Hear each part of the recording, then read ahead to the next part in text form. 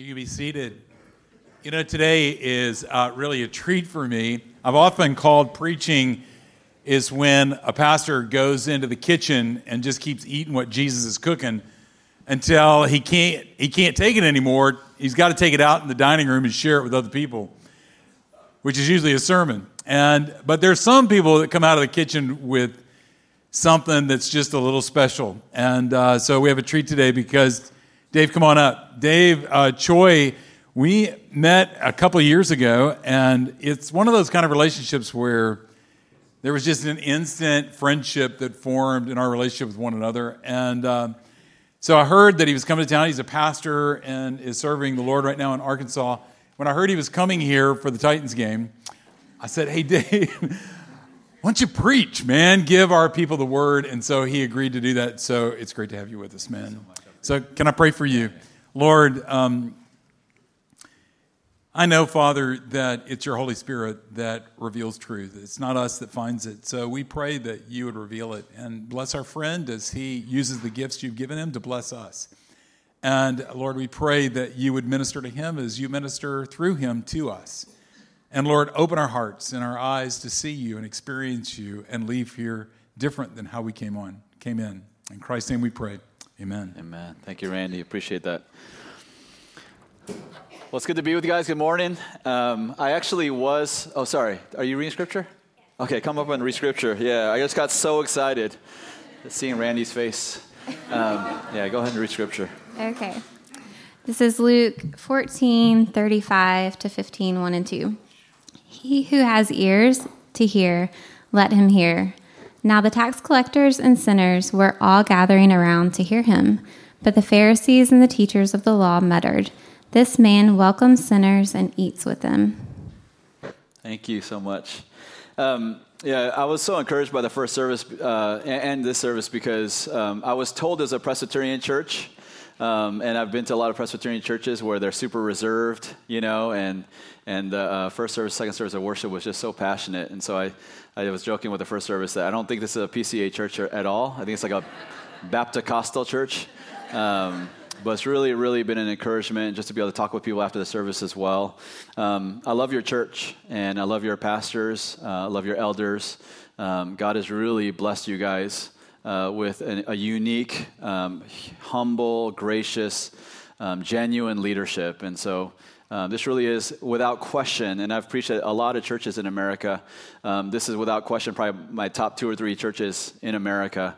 I say that because I have to say that my church is top 2 or 3 as well, so because they might be listening. But yeah, it's such a blessing to be with you guys. I was told that I have 35 minutes to preach, but I'm Korean, so if you guys are going to be patient, we preach for like an hour, okay?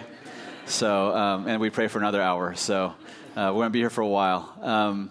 But I want us to open up to the scripture because, you know, when I get to guest speak, I just like to just preach the simplicity of the gospel.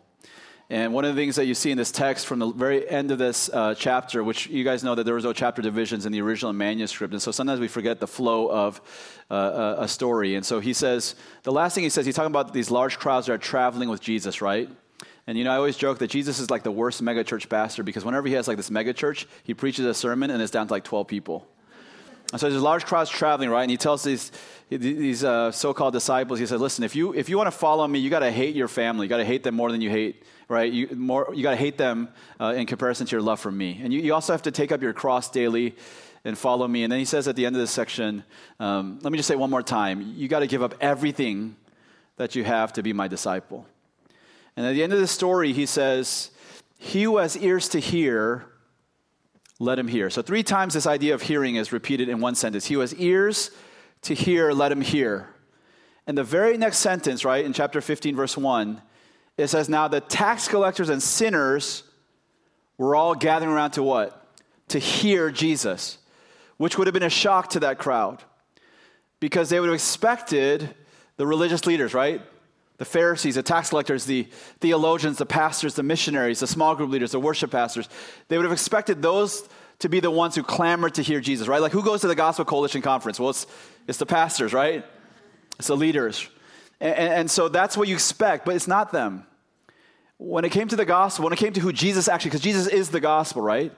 when Jesus represented himself accurately and faithfully, it was actually the tax collectors and the sinners, it was the prostitutes and the pimps, it was the gangbangers and the dealers that were coming and being drawn to Jesus.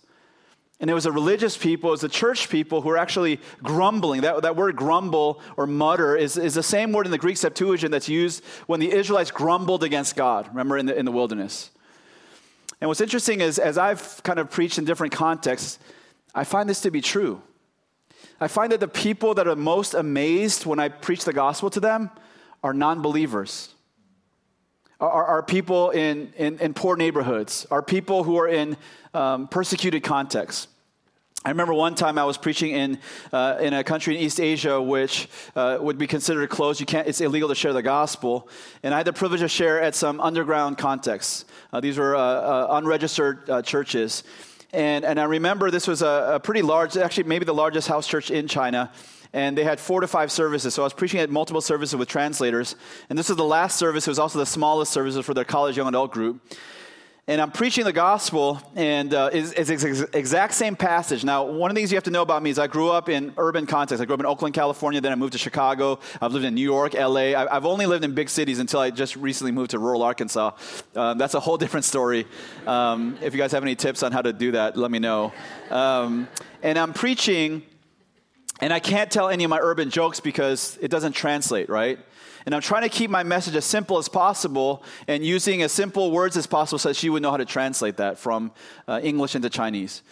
And about 10 minutes into the sermon, she just stops translating.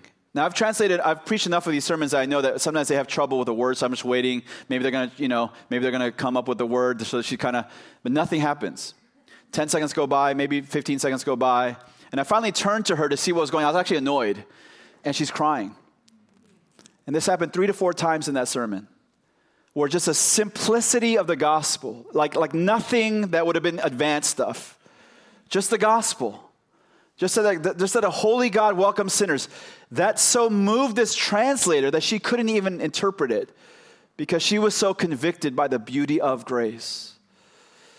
And so the question then is, well, why is this happening in this context in a persecuted country? Why is this happening when I preach in the inner cities of Long Beach, Compton? And why is this happening in a certain context, but not necessarily in church contexts, where I literally preach at different conferences or churches and people come up to me? I've literally had this happen, where someone would come up to me and say, "Hey, I heard you're the guest speaker. You don't suck."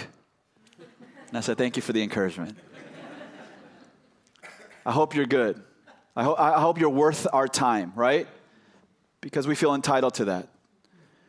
And so this message to me really is the simplicity of why is it that we've forgotten the beauty of the gospel? There's probably not many more gospel-centered churches than Midtown in America. There's probably not many. And I love the way that your pastors preach the gospel so clearly, and they use their own stories, and they're vulnerable about their own brokenness. It's such a beautiful thing. And yet even then, it's possible, at least in my own life, I can preach the gospel and not find it beautiful in my own heart. So why is that? Well, the first thing I see in this text is because we forget who it is that welcomes sinners. So here are the Pharisees, and they're grumbling against Jesus because he's always hanging out with sinners, and he's always intimate with sinners. He's eating with sinners, which is, in the Palestinian context, to invite someone to their home was a sign of friendship. Like, it's almost like your family now. It's not just a meal. It's a beautiful, intimate relationship. And the Pharisees are angry at God because religious rabbis, they don't do that. They don't hang out with unclean people. They don't touch lepers, right, like Jesus did. And what they grumble to me is one of the most, maybe the most pithy statement of the gospel in all the scriptures. This man welcomes sinners. That's the gospel, church. This man welcomes sinners. And some of us have forgotten who this man is. This man is Jesus, fully human and fully divine. Like that itself would take you years or decades to just even begin to plumb the depths of that. Amen? And so a lot of us, we forget who is this Jesus. I remember when I was growing up as a kid in California, I was a huge Magic Johnson fan. I don't know if you guys remember it. The younger people get, the more they don't realize who the greatest point guard of all time was, Magic Johnson, right? And in my early 30s, my buddy was in Chicago, and he said, hey, Dave, Magic Johnson's coming to a department store in the suburbs of Chicago. Do you want to come? And I'm like, of course I want to come. This is my hero. I did a book report on him when I was a kid, and it's my hero. I used to play Magic Johnson against Larry Bird, and I'd always hit the last-second shot. And so I remember just being so excited. And you had to buy one of his shoes, which I don't know if you remember his shoes. They were terrible, but you had to buy them to get like an autograph from him. And so we're in this department store, and it's called Meijer. I don't know if you guys are in Meijer department store. And anyway, it's about 350 people in this line. And I'm towards the back of that line. And this journalist for this newspaper called the Elgin Courier, which is the local suburban newspaper, she comes up and she interviews me. She says, are you a Magic Johnson fan? I don't know if it's because I was the only minority in the line, but she says, are you a Magic? And I got offended. I said, am I a Magic Johnson fan? I said, Irvin Magic Johnson, born August 14th, 1959, in East Lansing, Michigan. He used to shovel the snow in the frozen tundra of Michigan in winter so he could play ball. Yes. And she goes, you are going to be in my article. And that's probably why some of you guys recognize who I am. Because you. Elgin Courier, circulation 5 people. Anyway, so I literally was in that article. But anyway, I'm waiting in line, and we get to the front of that line. And I wrote a love letter to him, which I'm sure he read several times. And I had this jersey to have him sign, so he signs the jersey. And right before I leave, I said, Magic, I just want you to know I'm a pastor. And I just want you to know when I think about you, I'm going to pray for you. And Magic Johnson stopped what he was doing. And he looked into my eyes with deep love. You weren't there, so you don't know. All right? And just gazed at my eyes with love. And he put his hand, his large, beautiful hands that had won many games in the NBA Finals. He put it right here, church.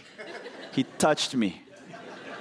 And he looked me in the eyes with love, and he said, Dave, you're doing a good work. And I was like, oh my gosh. Pastor Randy, I don't know who ordained you. But Magic Johnson was he ordained me, all right? My ordination is legit, okay? NBA Finals 5 times, champion, okay? And I remember my reaction. Okay, I'm a grown man at this point, but I wasn't acting like it. I literally skipped through that Meijer department store with my buddy, and I was like, oh my gosh, he touched me. And I was changed. And I was changed for one reason, because of who it was that touched me and ordained me. If anyone else in that department store just randomly came up to me and touched me and said, hey, bro, you're doing good work, I'd have been like, bro, I don't know you like that. Don't touch me. You know what I'm saying? Like, I would have been offended. You know what I mean? But because of who it was, I was changed. So that to this day, I still remember that moment. I will never forget it because of who it was. And I wonder, when you walked into this church and we sang these songs, because some of those songs are lofty songs, and I wonder if there was any sense of awe that we could sing these to God. That the holy God would humble himself and send his son Jesus into this world and literally live that perfect life that we could not live and suffer that death that we deserve so that you and I could have him welcome us. Like Jesus was there in the beginning, the Bible says. Like, I don't know if you've ever studied science. I don't study a lot of it anymore, but I did as a kid, right?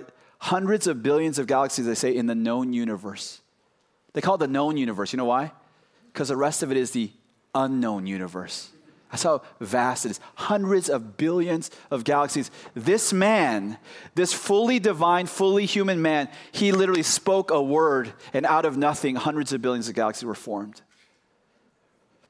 That Isaiah, who wrote, I think, 66 chapters of the Bible, one of the holiest men to walk this earth, when he saw a vision of Christ high and lifted up, literally he fell and said, I'm ruined, I'm dead, because I'm so unclean compared to you.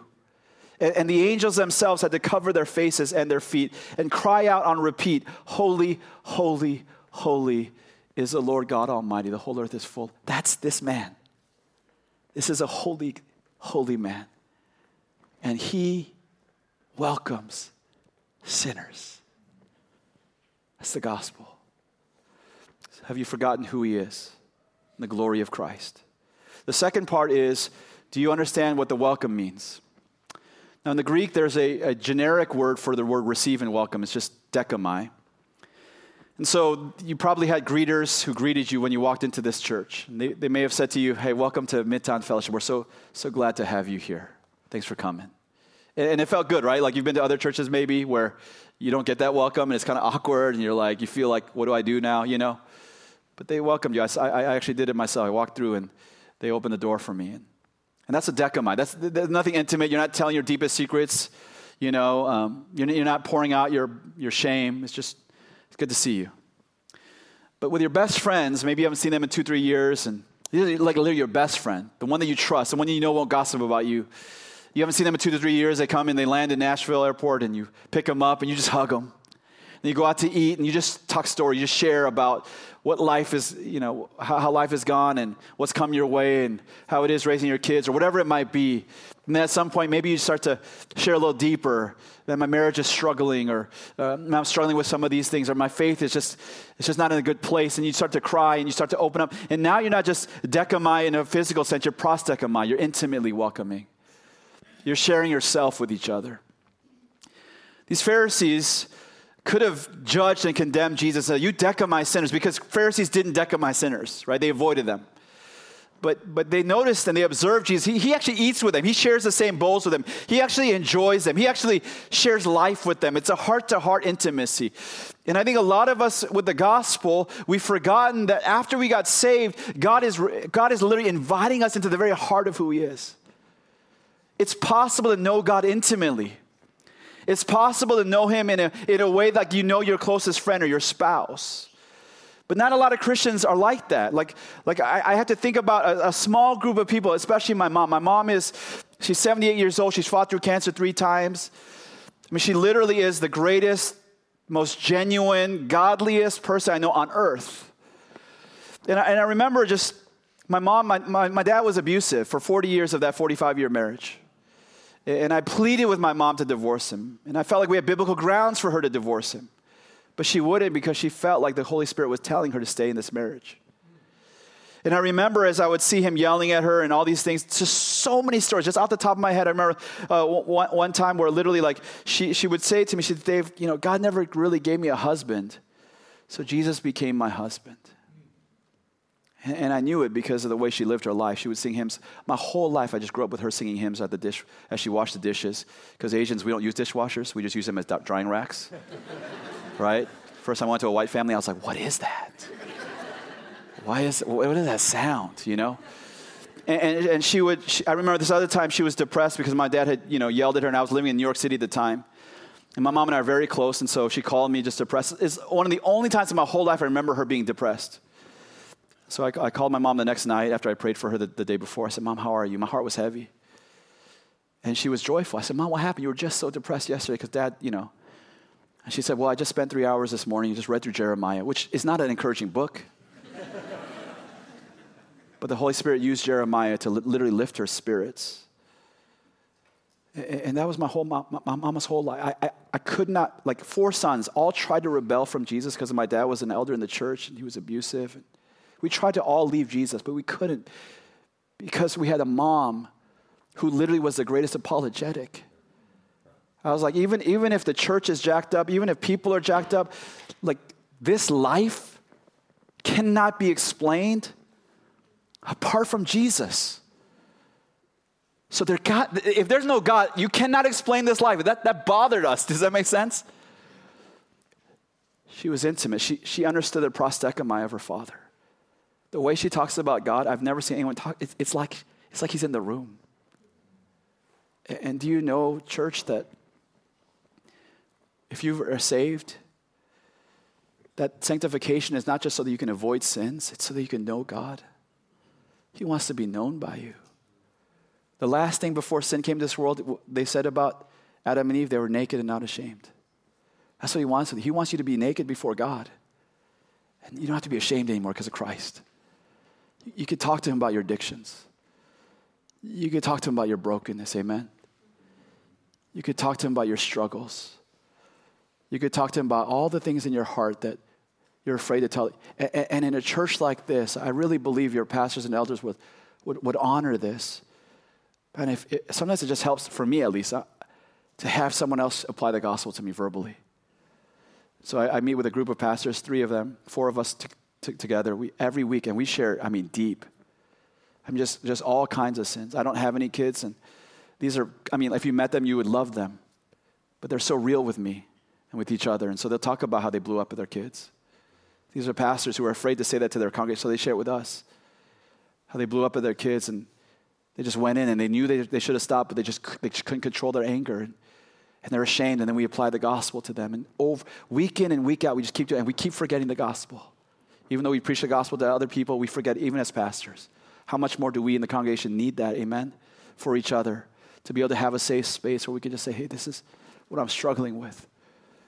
And then they remind you of the intimate welcome of Jesus. I was mentored through a gospel curriculum called Sonship, which I think you guys, if you've been here for a while, you're probably familiar with. And my mentor was, he's now in his 80s, and he was, on a particular day, he asked me this question. He said, Dave, when you repent, what is the look on Jesus' face? And I had never thought about that. That's when I knew that my repentance wasn't biblical, because I didn't even look at Jesus. I was just looking at my sin. Like, did I feel bad enough for a long enough time? Because that was repentance in my church growing up. I never knew that you're supposed to look at Jesus after.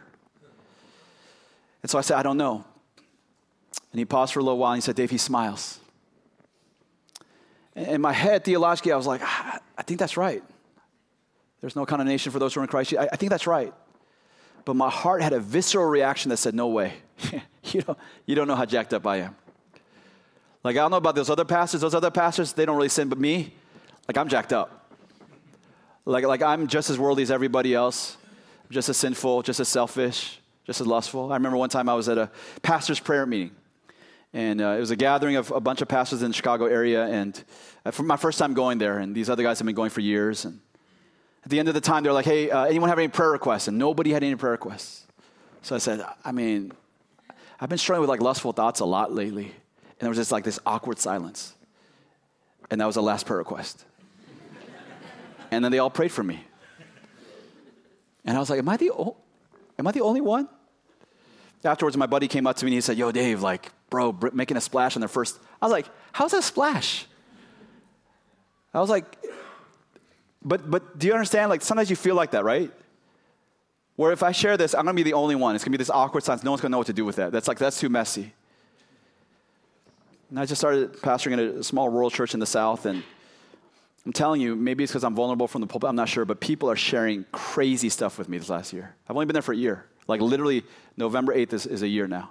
And people are coming up to me with crazy stories of affairs and addictions. And I'm like, you've not shared this with anybody, nobody, because they were too scared to share it. And this is a church that preached the gospel. Does that make sense?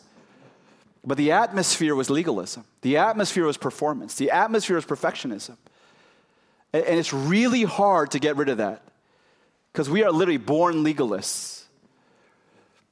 And so Jesus is saying, well, I want all of you. I want your legalism, and I want your immorality, and I want all of that. I just want to know you. I want you to come before me naked. Because of the cross, I want you to know you don't have to be ashamed anymore. And when you do that, I'll smile. And the reason that I didn't understand or believe what he was saying was because I'd never experienced that in my life. Like, when's the last time you really messed up with your spouse or your friend or your kid, and you went to say sorry, and before you even said sorry to them, they just smiled at you? Anybody? It's like super silent. No, I think that's my wife, so yes. But like most of us, right, like for me, I never experienced that. Like when I was growing up as a kid, a Korean American kid, and I can see there's a lot of you guys out there. This is a Korean church, right, Randy? Okay, just want to make sure. And I remember if I got a B+, I literally would weep because I knew my dad was going to punish me. If I made any mistake, even if it wasn't a mistake that I knew of, there was disappointment and anger. But when's the last time you messed up and you looked at someone's face and there was a smile that you were just coming to them? That's God. That's Jesus. Every single time you repent, and the next story is, right, the prodigal son story, that's his heart. That we don't get it. He looks over the horizon. He runs to his son. He literally throws himself on his neck. He kisses him. he puts a new robe and a ring on and new kicks on his feet, and he throws a party with him. He kills a fattened calf, which I didn't really know what a fattened calf was until I moved to Arkansas. Those things are huge.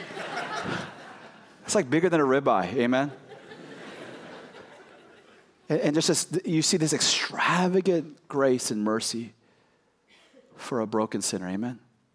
That's the gospel. That's the prosdechomai of the Father. So we forget the beauty of the gospel because we forget who it is. So just study Jesus. Ask him, Holy Spirit, give me an insight into you and your glory, your attributes, so that I can be in awe of that. Number two, he intimately walks. He doesn't save you so that you can just be rescued from hell. He saves you so that you can be known and know him. You can actually know God intimately through Christ. It's possible, church. And then lastly, and this is my favorite, this man intimately, prosdechomai, welcomes sinners. Like, I know that you know that because you're a gospel people, but that's shocking to anybody else. Like, when I share that to Muslims, or when I share that to other people of other religions, it's literally, they can't get over it. No.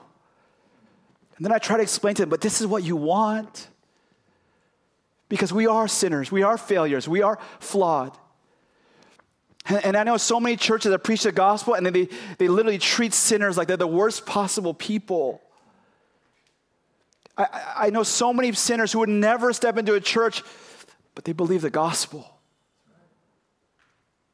And I pray that this church would be the kind of church that would not just preach it, but would actually live out that grace to sinners. I remember when I was I went to a boarding school in Illinois called the Illinois Math and Science Academy. It was like this kind of nerdy school for people in the state, and the state would pay for us. And then we had a 10-year high school reunion, and I was class clown at my high school.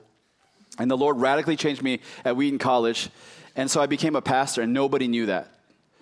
This is before Facebook and all those things, right? So we're at the Sears Tower now, called the Willis Tower, and our school has super successful people, right? Like Ivy League people who you would know if the companies that they've started. And so I tell my church, I say, I'm going to this 10-year reunion, and I'm just going to tell them about Jesus. All right? These are, math and science guys. They don't really believe in religion. And so I go there, and I start sharing the gospel, and literally there's this crowd of people at one point, like 6, 7, 8 of them around me, just mocking me and saying, come on, Dave. You don't believe this religion crap. Like, come on, we believe in science. Come on, man. This is so ridiculous. And so people I used to make fun of were making fun of me, and I felt pretty down. So I see my buddy, and he was a Christian, and so I go to him, and I say, yo, bro, like, how's your faith? I'm trying to get encouraged, right? And he says, well, I went to college and took a comparative religion class. I don't believe in that. I said, why? He's like, well, because all religions are the same. Which, by the way, if you ask any good Muslim or any good Jew, like, they're not going to say that, right? So I was like, wow, in one semester, you became an expert in all 5 major religions. I said, so tell me, what's the same about them all? And he was like, he didn't know what to say.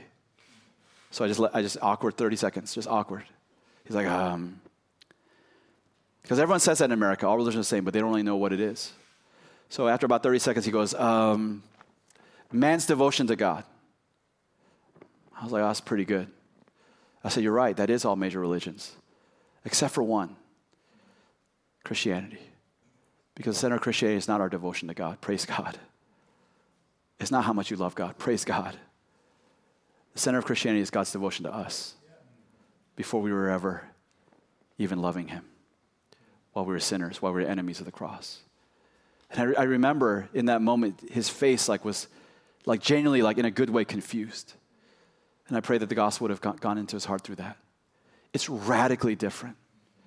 It's radically different, and it's the more you study it, and I'm sure Randy and all the pastors here would agree, the more you study it and the more you study yourself, you're like, oh my God, how could it be any other way?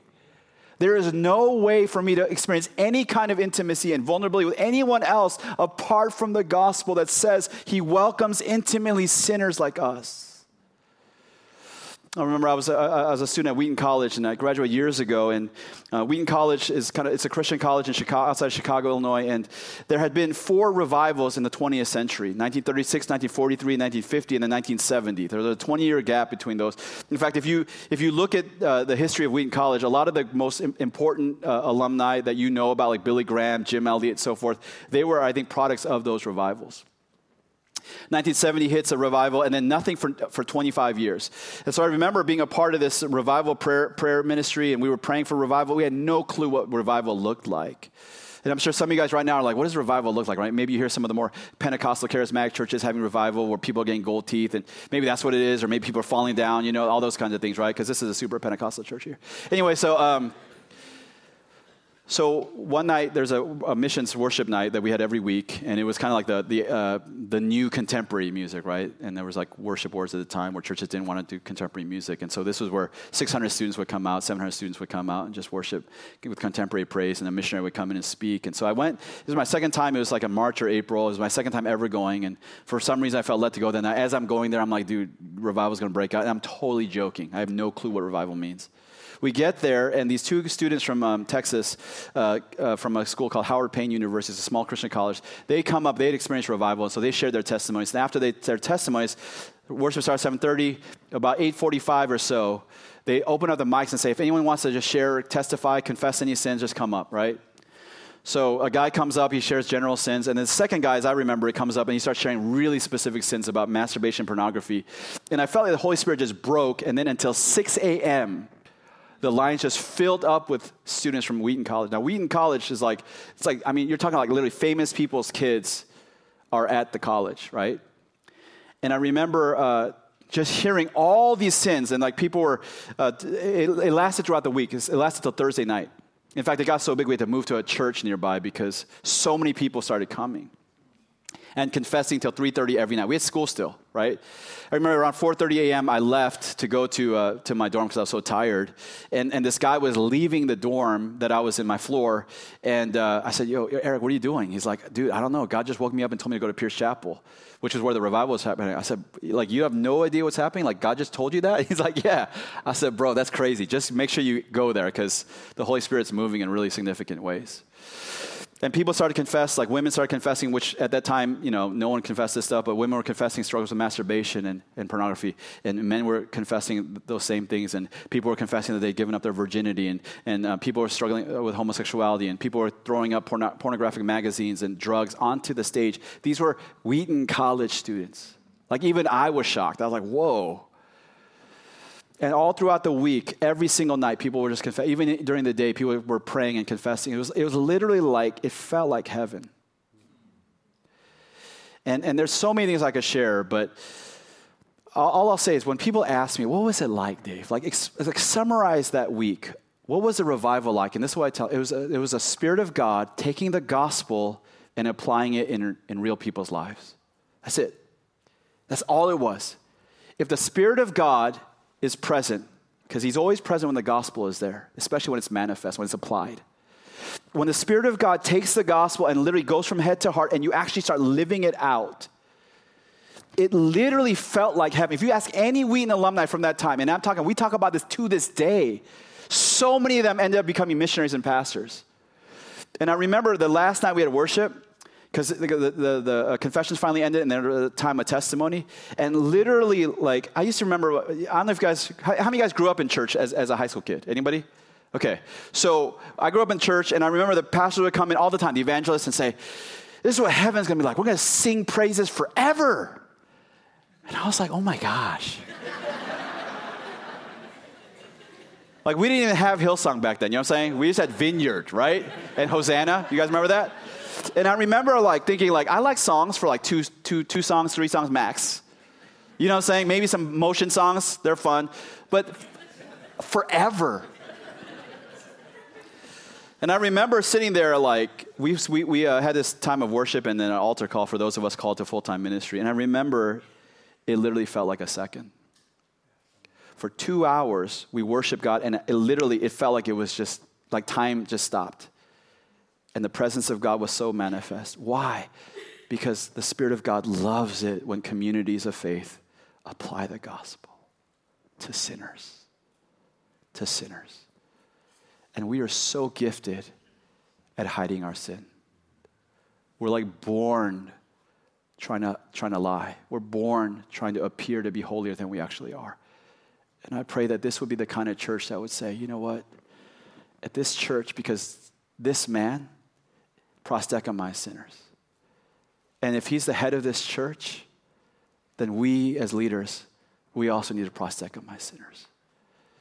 And so can I challenge you guys, if you're in a small group or if you know a pastor here or if you have a friend that you trust, hey, if you're struggling with addictions, if you're struggling with secrets, just talk about it. This is a safe place. I really believe the elders and the pastor of the church are trustworthy, gracious gospel men.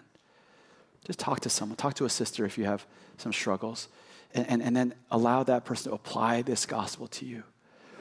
Like the Father, the Holy One. He looks over the horizon.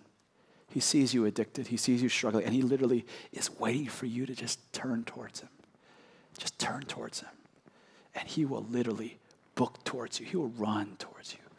He will throw his arms around you. All you'll see is a smile on his face. And you will feel the intimate restoration and the joy, the welcome of the good Savior, Jesus Christ. Now, lastly, I just want to say this. Why is that? Why is it possible that the Holy One, who literally, do you remember, like, ever read the Old Testament where this dude, like, the ark is starting to, like, kind of fall off? And he just tries to save you. Like, I feel like I would have done that. As a good Christian, I've been like, I don't want that ark to fall. Bro just evaporated. You know what I'm saying? Like, you don't even remember his name, right? Like, he just evaporated. Like, no one ever saw him again. And it's because he's so holy that's why it bothers us, right? Because we don't know what holiness is. Come on, God, just take it easy. But you don't know. Sin cannot get near holiness. It literally is destroyed. That's us. Like, we deserve to be evaporated. We deserve to be sent to hell and experience the wrath of God for all of eternity. That's what we justly, that's what a good God deserves to give to us.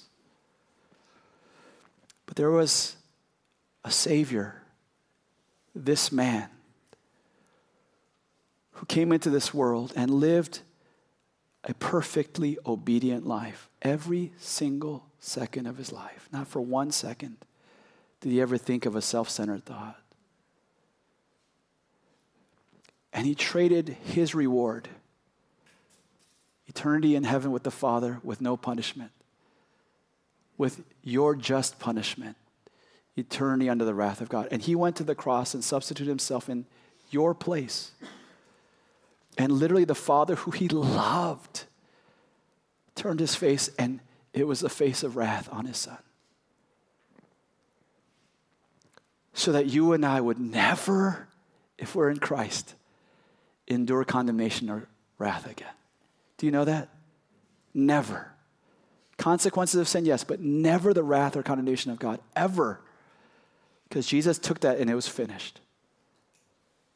And now he purchased for us, because of our sin credited to him, his righteousness credited to us, the eternal smile of the holy God, despite the fact that we mess up every day. For every single moment of your life into all of eternity, if you're in Christ, all you will see is a smile of the Father.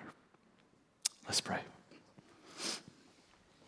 And I'm just going to do what I do with my church every week. Just take 30 seconds just to respond in prayer, however you feel led. If you're not a believer yet, please take this time to just turn your heart to Jesus.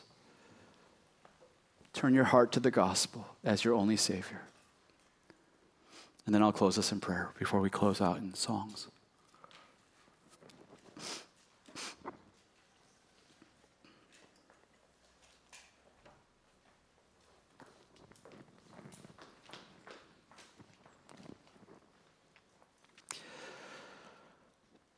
So, Heavenly Father, first of all, from the bottom of my heart, I thank you for this church. I thank you for Midtown Fellowship. I thank you so much for Pastor Randy and for all the pastors here, Lord God. I thank you that they love the gospel. I thank you that the gospel is not only being preached but exemplified. And I just, because of that, Lord, I pray earnestly for this church, God, that your Holy Spirit would captivate the people of this church with grace, with the gospel, with Jesus Christ, that they would literally experience the prosdechomai of Jesus every day of their lives, God.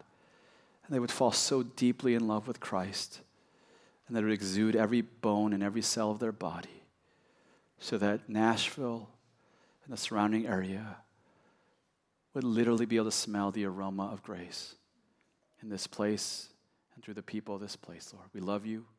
We pray this in Jesus' name. And all of God's people said,